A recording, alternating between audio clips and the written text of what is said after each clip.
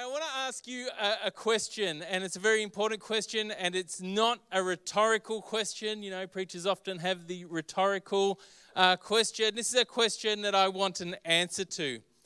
What is the socially acceptable way to answer this question? What is the socially acceptable way to answer this question? How has your week been? If you said good, you are wrong.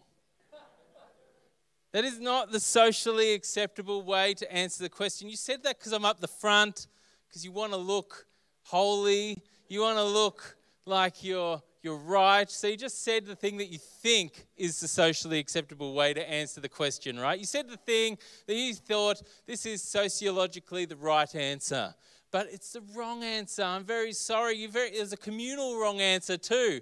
Everyone got it wrong. Well, maybe someone got it right, but you weren't loud enough. Listen, I'm very sure that at this point of time, John Santosfano got this question right, but he was not listening to the question, so he actually got it wrong as well. So the actual correct answer to this question is this, and you've all said it, and you've all heard it said to you, how's your week been?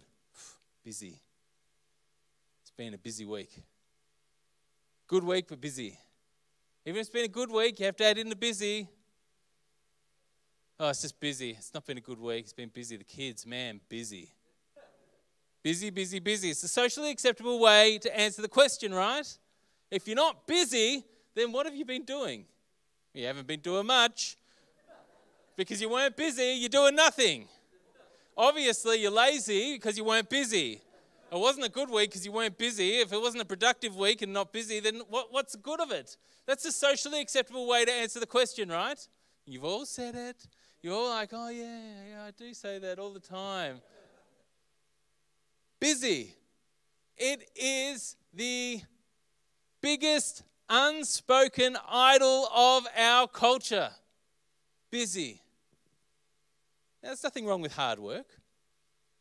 But we're going to come around a time today and we're going to address some things. We're going to do some pastoral care this morning. And I want you to lean in because it's going to challenge something that we hold very dear to us and we do not challenge in our culture. Now, I come from a hardworking family. My nono, who I observed as I grew up, and many of you knew my nono Sam, he was a hard-working person. He got up before dawn, went to the market, picked up fruit for his fruit shop. He took it to the fruit shop. He got to have a nap in the middle of the day, but he worked hard in his shop. He spent many years establishing and providing for his 7 kids, and I observed how he worked hard. He worked hard in his garden. He had a large garden in Rosanna there, and he tended his fruit trees. Life was about hard work for my nono. When he retired, he got another job. He went to a cheese factory and worked there. He turned up at fruit shops around the local area and just worked, whether they wanted him to or not. I actually went into the fruit shop at Montmorency once. My nono lived in Rosanna, but I went to the fruit shop at Montmorency and I was doing my own fruit shopping on that occasion, and there's my nono in the fruit shop, stacking grapes. What's going on here? And the guy's like, he comes in every Thursday, just does some work. Then he goes down to Baker's Delight, picks up bread, does the bread run for church. He would find ways to work. He was a hard-working person. My dad is a hard-working person. Many of you also know Dale. He works long hours. He has always done above and beyond as far as work is concerned to ensure he is providing for his family. And outside of that, he does a lot for church. He does a lot around the place as well for other people. He has run connect groups and whatnot. He works hard. My mum, Mama Marie, as you may know, a pretty hard-working person. When I was just a baby, I got left with my nana, and she went back to work full time, and she's been a hardworking example for me, except for when the golden child Enya came along, my sister, and my mum took 7 years off to spend with her. Oh, Enya, so special. All around me, there's been this hard work. So what do you think happened when I finished high school? I got off the jumping block, and I started to work hard. Now, it probably really surprised a few people because I was eminently lazy in high school. But I worked like an animal. You know, in fact, in my whole working life, I have held 2 jobs the entire time. Jordan knows this. I've worked on occasion, at the moment, for example, I work at Prison Fellowship full-time, and I pastor the church in the East. And, at one point of time, I worked at World Vision 5 days. I worked another job a day and a half a week. I was contracting, doing graphic design for people, and I was studying 5 subjects at university. Oh man, I could answer that question. Was I busy? Yeah, I was busy. I mean, it destroyed my life. I had a mental breakdown. But heck, I was busy. We need to address the critical lack of rest in our world. So, let's have a time management course this morning. Nothing more fun than time management. Hello? You know, there's nothing wrong with hard work. Hard work is a good thing. But we need to manage our hard work with rhythms of rest. When we lack rest, we suffer physically, we suffer mentally, we suffer emotionally, and we suffer spiritually. Physical and mental exhaustion lead to a number of things. Emotional volatility. A poorly rested person is easily irritated and easily made anxious. At which point, Chanel would probably say, Nathan, I think you need more sleep. For the lack of rest can lead into larger issues. Relationships can become strained. Over time, a person's spiritual life becomes diminished too. Rest is a discipline that has been given to us by God. Research shows there are consequences to a rest deficiency. Lack of rest can compromise your health and the quality of your work. Heavy workloads and long hours are a significant source of stress for people.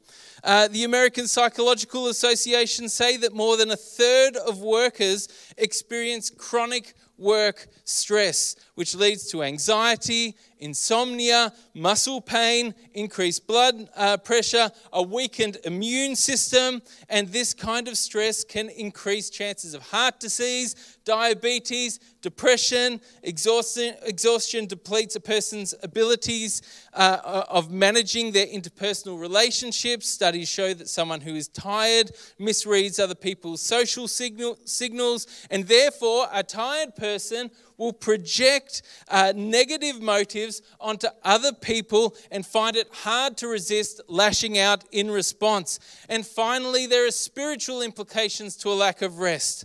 God created people for both work and rest, and carelessness can estrange people from Him. Do we agree that rest is important? Both those who are overworked and underworked may find it hard to connect with God. The overworked lack the time. The underworked don't see the value in doing so, because their own value is out of whack. We need healthy rhythms of work and rest. And the Bible sets up these rhythms. Work is good. Not because it's the only good thing in life. Rest is also good. God rested. And God didn't need rest. but he rested to take time to enjoy his creation. Sabbath rest is established in the law weekly. The Sabbath year, fallowing fields, as it was called, was established every 7 years. That was leaving a field to rest after it produced for 7 years. That allowed whatever was in the soil to simply come up. It allowed the soil not to be destroyed from overwork. And in fact, Israel's Sabbath cycles of rest and work included not only Sabbath days and Sabbath years, they also included a year of Jubilee every 49 years. Can you see how God has set up these rhythms of micro rest and macro rest? Little rest often and big rest when needed. One of the fundamental principles of the Bible when it comes to our own time and rest is this idea of Sabbath. If we are to live counterculturally, if we are to be different from our neighbors in how we spend our time outside of work, it needs to critically look at how we rest. So what is Sabbath all about? According to the Bible, it's more than just taking time off. As I said earlier, after creating the world, God looked around and saw that it was good. He didn't just cease from his labor at this time. He stopped to enjoy what he had made. What does this mean for us? It means that we actually need to stop and enjoy God. We need to stop and enjoy creation. We need to stop and enjoy the fruits of our labor. The whole point of Sabbath is to take joy in what God has done. The Lord described the Sabbath in this way. We'll turn to Deuteronomy chapter 5, verses 12 through 15. It says this: "Observe the Sabbath day by keeping it holy, as the Lord your God has commanded you. 6 days shall you labor and do all your work. But on the seventh day, it is a Sabbath day to the Lord your God. On it you shall not do any work, neither you nor your son or daughter, nor your male or female servant, nor your ox, your donkey, or any of your animals, nor any foreigner residing in your towns, so that your male and female servants may rest, as you do. Remember that you were slaves in Egypt, and that the Lord your God brought you out of there with a mighty hand and an outstretched arm. Therefore, the Lord your God has commanded you to observe the Sabbath day." You know what's interesting? You know what's important to note here? That the Sabbath rest was directed and instituted in direct response to what? Slavery.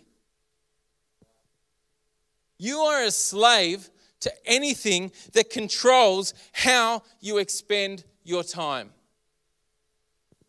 The Israelites could not take a day off when they were slaves in Egypt.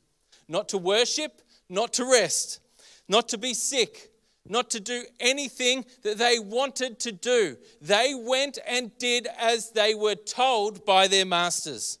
Their owners told them where to go, what to do, and when. Many of the Israelites would have died, and we can read parts of this in Exodus, they would have died simply from overwork or exhaustion. Many of them would have died abused by their masters, thrown away like property. I mean, we read the stories of those who are trapped in modern day slavery, labor slavery. I've worked for Destiny Rescue. I've seen the people who are enslaved in KTVs and are forced to do horrible things because they are owned. And it's not that they're owned by something, they are a slave to something, usually money, usually debt, usually family expectations, usually needing to provide for a family that is completely in debt. People aren't actually enslaved to the brothel, they're enslaved by their debt. They're enslaved by their family expectations. They're enslaved enslaved by the situations they have found themselves in. And those of us who cannot rest from our work are captive by it. I'm going to make a big statement. Anyone who overworks is a slave to it. Anyone who cannot rest from work is a slave to a need for success, to materialistic culture, to exploitative employers, to parental expectations, or perhaps to all of the above. And these slave masters will abuse you if you are not disciplined to practice Sabbath rest. Sabbath is a declaration of freedom from these things controlling you. Sabbath is freedom from parental expectations, and all the teenagers said amen. Sabbath is freedom from a culture that is in rapid decline. Sabbath is a declaration of freedom from money and its controlling attributes. Sabbath is a declaration of freedom from the love of power and a want of power, and so on and so forth. Let me reiterate again, hard work is good. I'm not saying hard work is bad. Hard work is a good thing, but technology and our contemporary idols have created longer and longer work weeks. Technology brings work closer and into our deliberate times of rest. Rest is invaded more and more by Gmail, Outlook, and its mates than ever before. Your iPhone means that work is always in your pocket. Our relationship to work is out of whack. It is out of whack. Ours is a society that attaches status to overachievement. We cannot help admiring workaholics. Anything less than so busy that my hair is falling out is thought of as laziness. But it is a mistake. It is a mistake to think that we just need to work. And it's also a mistake to think that all you have to do to stop working is to cease from labor. The inventors of the Sabbath, God, understood there was much more complicated undertaking, right? You can't downshift casually and easily. Puritan and Jewish Sabbaths were exactingly intentional. The rules didn't exist to torture people. They were meant to communicate that in order to interrupt this ceaseless drive of work and the expectation needed a deliberate act of will. One that needed to be bolstered by rhythm and law. You know, Sabbath is more than just being about the external rest of the body. It's about the inner rest of the soul. We need rest from the anxiety and strain of our society's addiction to overwork. Overwork, which is really an attempt to justify ourselves to gain money or status or reputation, to think that we're worth something so we can answer that all-important question, how's your week? Busy. We don't have to earn our worth. Avoiding overwork requires us to rest deeply in the finished work of Christ. Only then can we walk away from this regular and ceaseless and relentless expectation to do more, be busier, get more power, more money, more. It's ceaseless, right? Bigger house, better school, more status, blazer for your kids. Oh, school uniforms are so blooming expensive. I just start to look at that stuff. My word. Let's turn to Mark chapter 2, verses 23 through 28, where Jesus addresses the following of the Sabbath. In many of your Bibles, it'll be titled, Jesus is Lord of the Sabbath. One Sabbath, Jesus was going through grain fields, and as his disciples walked along, they began to pick some heads of grain. The Pharisees said to him, "Look, why are they doing what is unlawful on the Sabbath?" He answered, "Have you never read what David did when he and his companions were hungry and in need? In the days of Abiathar and the high priest, he entered the house of God and ate the consecrated bread, which is lawful only for priests to eat. And he also gave some to his companions. Then he said to them, the Sabbath was made for man, not man for the Sabbath. So the Son of Man is Lord of even the Sabbath." You know, preceding this passage, Jesus is challenged in a number of ways. First, he's challenged for healing somebody using the term, "your sins are forgiven." Then he's challenged for hanging out with tax collectors and sinners. Then he's challenged for his disciples not fasting while the disciples of John fasted. And then in this section, he's challenged for his disciples picking heads of grain from a field on the Sabbath. Of course, the Pharisees here are enacting the letter of the law. And so they're questioning the disciples doing this unlawful thing, working. It's not really working, really. They're picking as they're walking through. It's like picking daisies in a field or chasing a butterfly or something. But they're working on the Sabbath. Well, it's kind of working. And Jesus answers, talking about David eating the bread that was consecrated as there was need. But here Jesus establishes himself as Lord of the Sabbath. We know Jesus is the fulfillment of the law. If anyone tells you that this is law, Sabbath is law, you know, any area of the law is something that you must do in order to impress God, and they're not wearing a rabbinical robe with, you know, long hair at the sides and everything tied up, then you've got a bit of a challenge back there because they're not following the letter of the law at that point of time.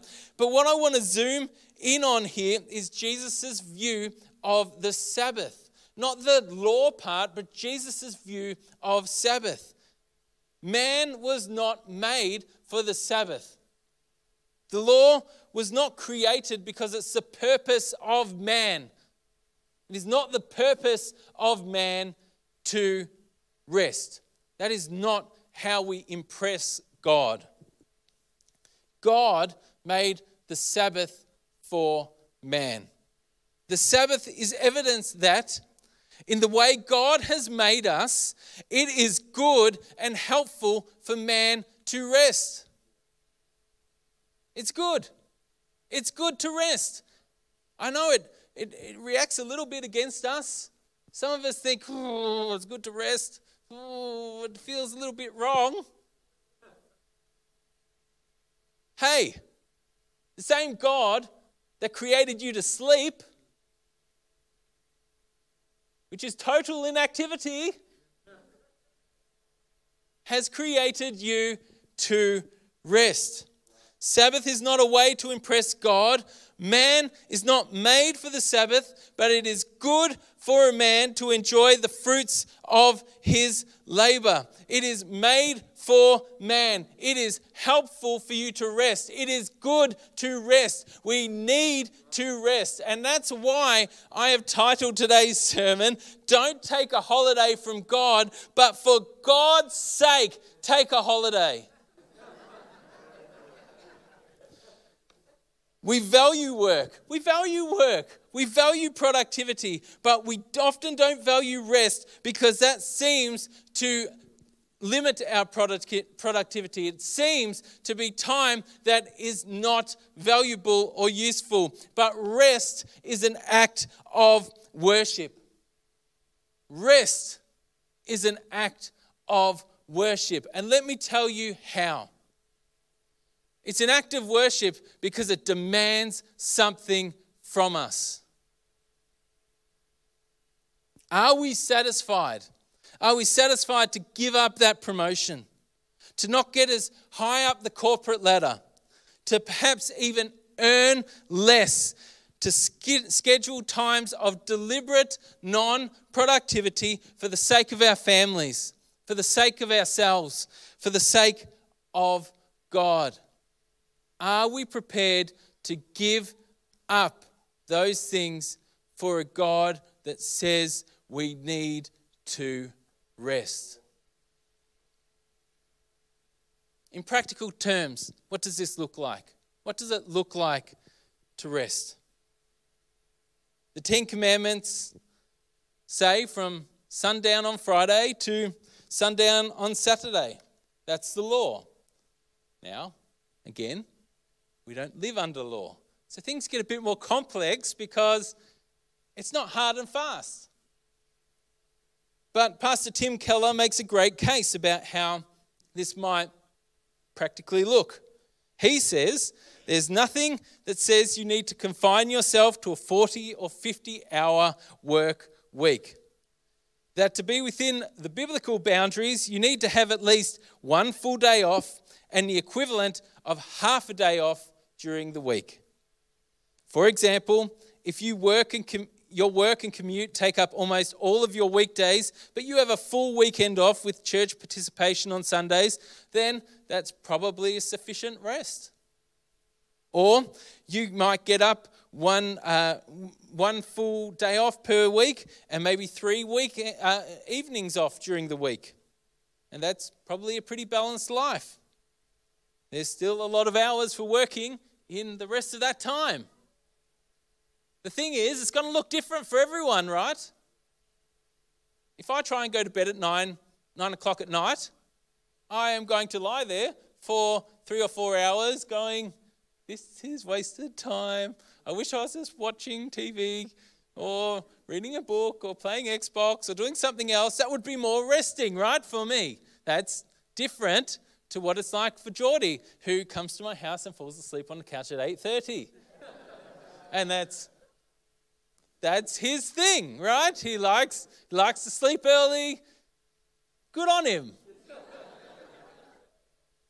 It means I don't have to make up conversation with him for a few hours. And, I can tar and feather him and other things that are entertaining for me and restful for me. So what it looks like to everyone is going to be different depending on the rhythm of your life. But there needs to be a rhythm of rest tied into that. So practically, here's a few things that you really should try and do. It's good to try and do. First of all, take some time for sheer inactivity. To veg out, as it were. Rest, napping, sleep, reading, TV, empty time and space. Some of you are thinking, wasted time. Could be dusting. Could be cleaning the kitchen. Could be getting my gumption on. You need some inactivity. You need some fallowing time. You need some time to just let the field rest and let whatever's there just come up. You need some time to let the soil not always be producing. Pause in our work cycle is needed. And sometimes we just need to pause. Let ourselves veg that bit to let that stuff, the ugly stuff that has been planted in our heart and mind come up. Let God work on our fields in a time of non-production. If we don't stop, if we don't actively stop being productive, we don't allow God to work our field. How can we listen if we're always filling our heads with something? We need some time for sheer inactivity and contemplative rest. We need prayer and worship. We need to be spending time in prayer, devotion, listening to God. We need to be actually stopping to listen, to contemplate Him, to contemplate His word, to worship Him. Now, here's another thing that we need. We need recreational and vocational rest. We need to do something that we love. Now, here's a really great lie that we tell our kids all the time and that our culture tells us. This is the lie. Your work must be meaningful. You will find meaning in your work. That's a lie. Now, I'm going to address it pretty head on because we think we need to be in something that we find deep meaning in. Now, there are plenty of people who have worked in factories who can say there isn't really a great deep meaning behind this. I mean, there's really great value in that, right? It provides for people and it's absolutely necessary, but do, those jobs often provide deep meaning? Not always. Not always. There are some jobs that are just menial tasks. But you know what is good? And you know what does provide meaning? Providing for your family. Providing for the people that are around you. Doing what you need to do. That provides meaning. You're not always going to find yourselves in jobs that you enjoy. But sometimes you need to be in that job so you can simply live and provide. But what is very important is that we have something in our life that does provide deep meaning, that does provide meaningful work. So it might be gardening. It might be carving a statue. It might be doing a short course. It might be taking a run. It might be playing guitar. It might be volunteering at an animal shelter. It might be something else completely. But do something that brings you joy and happiness. You might not get paid for it, but find purpose in activity. Aesthetic rest. Enjoy creation. Enjoy art. Enjoy food. Enjoy the senses that God has given you. This is another thing that we do pretty badly, is that we think if we're having a nice experience that's, tantalizing us in any way, it must be wrong. As if the senses God gave us are wrong. Oh, this tastes good. Is it wrong? Not everything that feels good is wrong. Enjoy some things. Enjoy your senses. Enjoy creation. God has created the earth for you to enjoy. And you know what? God created you for His enjoyment.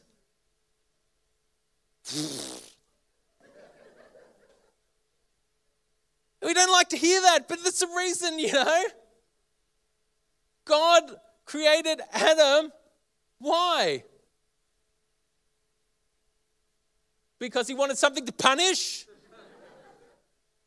Because He wanted to be disappointed all the time? I mean, it might be the case, but I might, my dad's son, he probably feels the same way, but hopefully I bring him some enjoyment sometimes. Spend time with people who refresh you. Or nobody, if that refreshes you. It's true. Some people are introverts. They need time away from people. If that's you, go for a walk. If you're an extrovert, go around to lots of people, speak to lots of people, get filled up, blah, blah, blah. Help others rest too. This is critical. And I speak pretty directly to husbands. It's not exclusively for husbands, but I'll speak pretty directly to husbands because more often than not, it's husbands. Don't just leave mess around the house for your wife. Don't take a holiday from God, but for God's sake, do the dishes. Help other people take a rest. Sometimes we may need to make a deliberate effort to ensure that the ones that we love can also rest. Sometimes we need to accept a little bit more work to ensure those around us have a healthy rhythm of life too. And if you're in that situation where you're like, yeah, but I go to work every day and my wife, she stays at home with the kids. If you think staying at home with the kids is easy, well, have you been in COVID lockdown for long? Mate, it is, I'd much rather go to work. Please, send me to the office. God, send me to the office, please. Rest. Help other people to rest. Don't take a holiday from God, but you need to holiday. You need to rest. You need to take care of yourself. You will achieve more if you do a bit less. Can I get the band to come up, please? This isn't law. We don't need to do these things to impress God. But that doesn't mean it is not good to rest. As soon as we, as Christians, start to spell out specific rules about how a Sabbath must look, how a rest must look, what we can and can't do, like whether or not someone can travel on the Sabbath, whether people can go to cafes on the Sabbath, whether or not people can watch television or do any kind of recreation on the Sabbath, we slip into legalism. Now, many would remember the days when that was the case. If you went to a cafe on the Sunday, or if you went and did your shopping after church on the Sunday, or, if you supported a business that was open on the Sabbath, God forbid. But we don't need to slip into that kind of legalism. We don't need to make it a law. Observing Sabbath rest isn't a way to impress God, but it's beneficial. And each of us will put it into practice in wildly different ways. Each of us will find rest in wildly different ways. Darren Wakeland will fix a motorbike. I just fixed up a Vespa. It was the worst thing I've ever done. Not rest for me, but for him, that's restful. For Geordie, he'll play guitar until his fingers bleed. Some reason he finds that restful. Dan will do all kinds of nerdy things. I can't get my head around all the hobbies that he has. He'll have 1 million hobbies and collect Dragon Ball Z cards. Different people will find rests in different ways, but we need that rest. If you build rhythms of Sabbath, of rest into your life, it will not simply just make you more disciplined at taking time off, but it will make you more disciplined in worship. It will build you up, and it will make you less frantic and less driven in your work itself. And this is perhaps the most important application of Sabbath: the deliberate limitation of productivity. Poor, does that rile against us, right? The deliberate limitation of productivity. The Protestant work ethic, man, that's done a number on us. We just want to work, right? And work is good. But we need to limit productivity as a way to trust God. Be a good steward of yourself and declare freedom from the slavery of work and the lordship of Jesus Christ. We do not declare the lordship of Jesus Christ unless we say, you are above everything, including my work. That is the contemporary idol of our day. Work, busyness. And it's the thing that we find hardest to put Jesus Christ as Lord over. Many people are willing to sell their souls to their work. But we as Christians need to be comfortable to say, I'm willing to set fewer goals. I'm willing to give up promotions. I'm willing to give up power. I'm willing to give up money. I'm willing to risk not accomplishing as much in my life because I have to build in rhythms of rest into my life. We shouldn't need to be incredibly successful. We follow a man who gave up all power, emptied himself of all divine authority, and took up the form of what? Philippians 2 says it, emptied himself and took up the form of a servant. And Jesus, a servant, gave us the path to true life, freedom, salvation, and from what position? A servant. Today we can choose this path of freedom from cycles of overwork and hurry because of the inner rest that we've received from Jesus through what he has done, every single one of us. The thing is, rhythms of rest from work don't necessarily make you unsuccessful.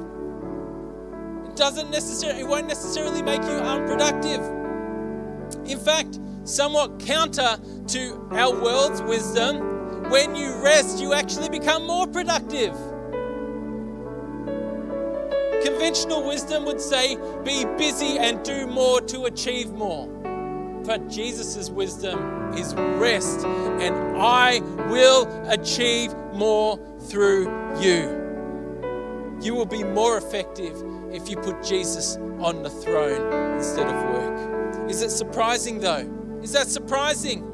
We were made this way. We were made for rest. It's good for us. We have to actually deliberately inject this rest into our thinking, into our life. And you know what? Some of our worlds are just geared towards overwork. In some seasons, that's okay. If it's a short season, that's okay. Sometimes you need to pay your dues in the early season of your career when work is hard to find. And you're trying to gain some credibility in your field, you're going to have to work hard. Many of us have been through that ourselves. But when you're established in your field, you need to moderate your workload. At some point of time, though, if you don't become established, if you don't get to where you wanted to get to, you need to say, even if I'm not as successful, even if I don't achieve, I need to establish this for my good, my family's good, and the good of my God. We need to trust God, and we need to honor Jesus, who is Lord of the Sabbath, by practicing Sabbath and risking falling behind in career and work. It may happen that you will fall behind and yet retain your sanity. Or it might be that God will allow you to keep moving ahead in your career and keep going from strength to strength despite the rhythms of rest in your life. That's up to God. But we need to rest in the purpose and plan of our God. We need to rest in Him and trust that His ways are better than our ways. Sabbath is not resting to rejuvenate in order to do more work. The purpose of Sabbath is to enjoy our God, to enjoy the life that He has given us. What we have achieved, enjoy it. What the gospel has achieved, enjoy it. Declare freedom from the material expectations of this world. Look to eternity and rest in our God. When we rest, it puts our trust in God because it looks to the hope of eternity that we have to come. We are not made for the Sabbath, but God made the Sabbath for man. Rest is not a holiday from God. It is what God has put in place for our good. Rest is for God. It is good to enjoy what God has made. It is good to rest. So take a nap. Limit your productivity. Don't take a holiday from God, but for God's sake, take a holiday. We've been in a season where work has invaded our lives more than ever. We've been in a season where we have been at one another more than ever. There is disappointment and hurt in families at the moment. There is arguments between fathers and sons. There's arguments and splits in families because of what COVID is and because of political opinion and all of that. And I'm not going to delve into thoughts on that and all of that kind of thing, but there is a lack of rest. There is a consistent overwork. And if you put into that situation and these situations of hurt, a lack of time, a lack of rest, is just going to get worse and worse and worse. We have a people that have grown weary. Have you felt it? I believe this morning many people in our church, in churches around Australia, have grown weary, tired,